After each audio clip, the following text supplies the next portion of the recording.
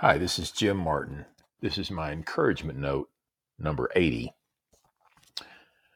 The list of five. I'm out of next times. What do you do when there are no more do overs?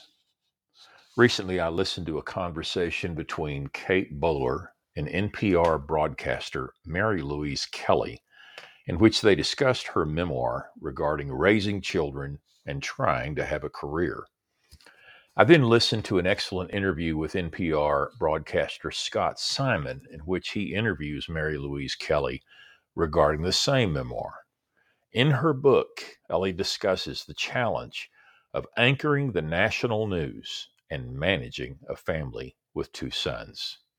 She spoke of the tendency to think she will do it differently next time. Kelly said she realized at one point that I'm out of next times. I've been thinking about this phrase, I'm out of next times. Eventually, for you and me, there comes a time when I'm out of next times.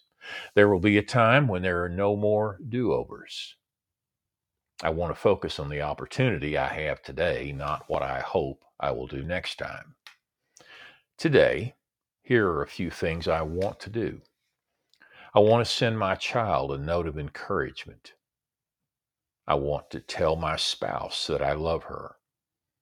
I want to communicate to a friend how important our friendship is to me. And I want to say yes to an opportunity to serve. What about you? One day you and I will run out of next times. We will run out of do-overs.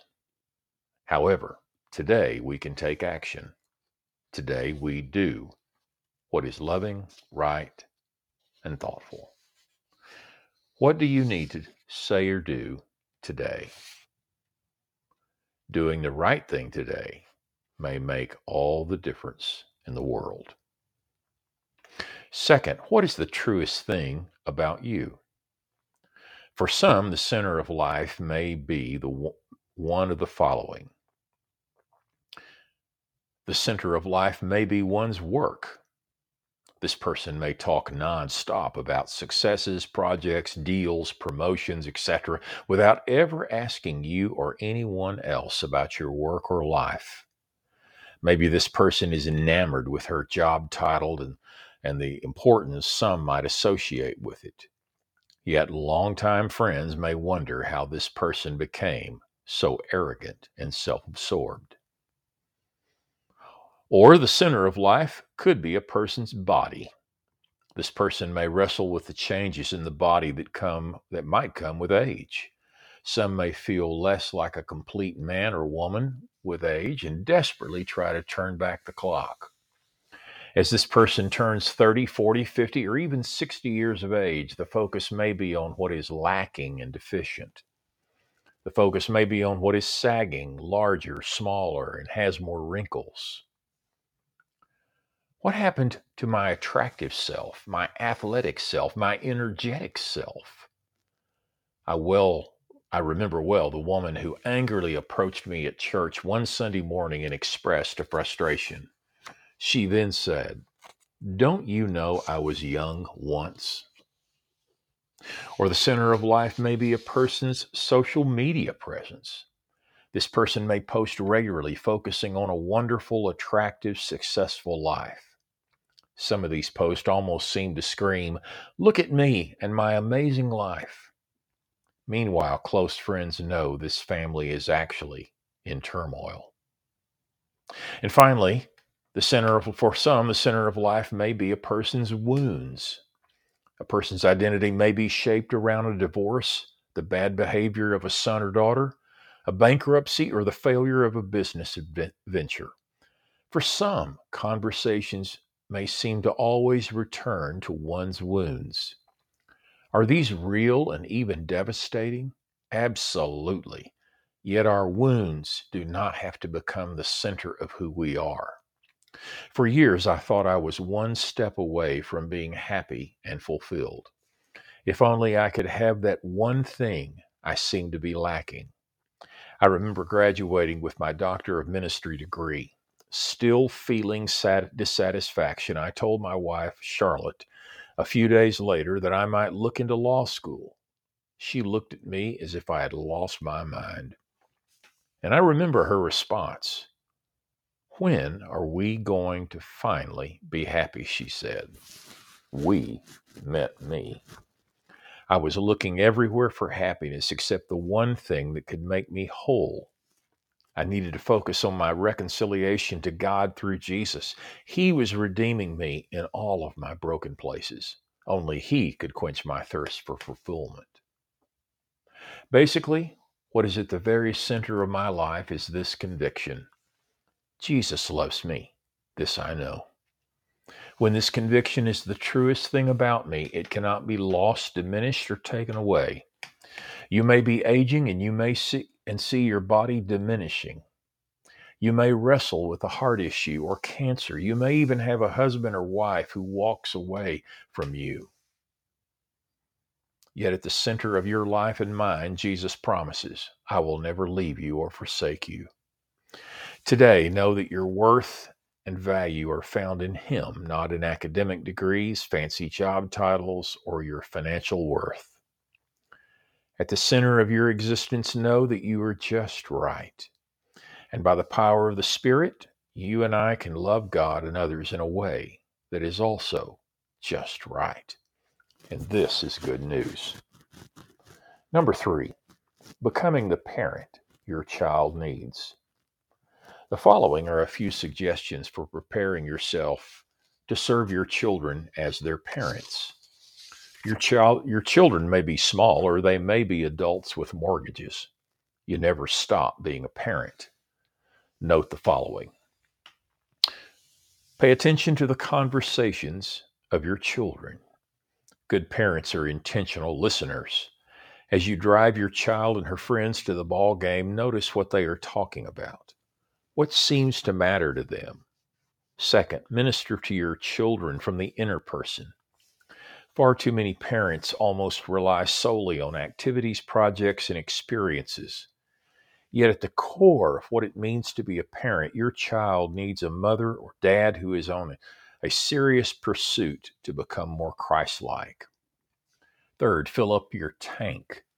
Be devoted to daily prayer. Pray for your children each day. Read the scriptures every day. You and I desperately need the wisdom and spirit-filled words that are found in Scripture. 4, model lived wisdom before your children. These children may be involved in youth group activities, yet what is especially critical is that they see real wisdom modeled by their parents. I heard a 12-year-old boy say regarding his dad, I look at the way he makes decisions in his own life. He really wants to please God. This shapes his decisions. Finally, live in the face of death. You model what it means to live between your baptism and your death. What do others remember when they hear you tell your story? My Texas friend Larry said it well the other day. Recently, he was in a small group where various members of the group had known one another 30 and 40 years. In this group, they told their stories. He said that it never fails that after someone has told their story, that someone else says, I never knew that. When we are raising our children, there will be much that goes on in life that our children may not be fully aware of until years later. You may hear them say, I never knew that. Yet they can know this. My mom or dad began every morning praying for me and reading the Bible. My mom, dad wanted me to love God and serve Him above everything else. My mom, dad showed me what it looks like to be a woman or man who deeply loves God and has kingdom values. Number 4, we all need a shepherd, especially for ministers and other church leaders. It rained hard that night as I drove from Pulaski, Tennessee to Columbia, Tennessee on U.S. Route 31. I was on my way to the hospital to be with a young woman and her family as she was dying of cancer. She was not expected to live through the night. I was 26, near her age, and was preaching for a small church in Pulaski. As I got off the elevator, I learned that she had just died in her room. I waited in a nearby waiting room with much of the family.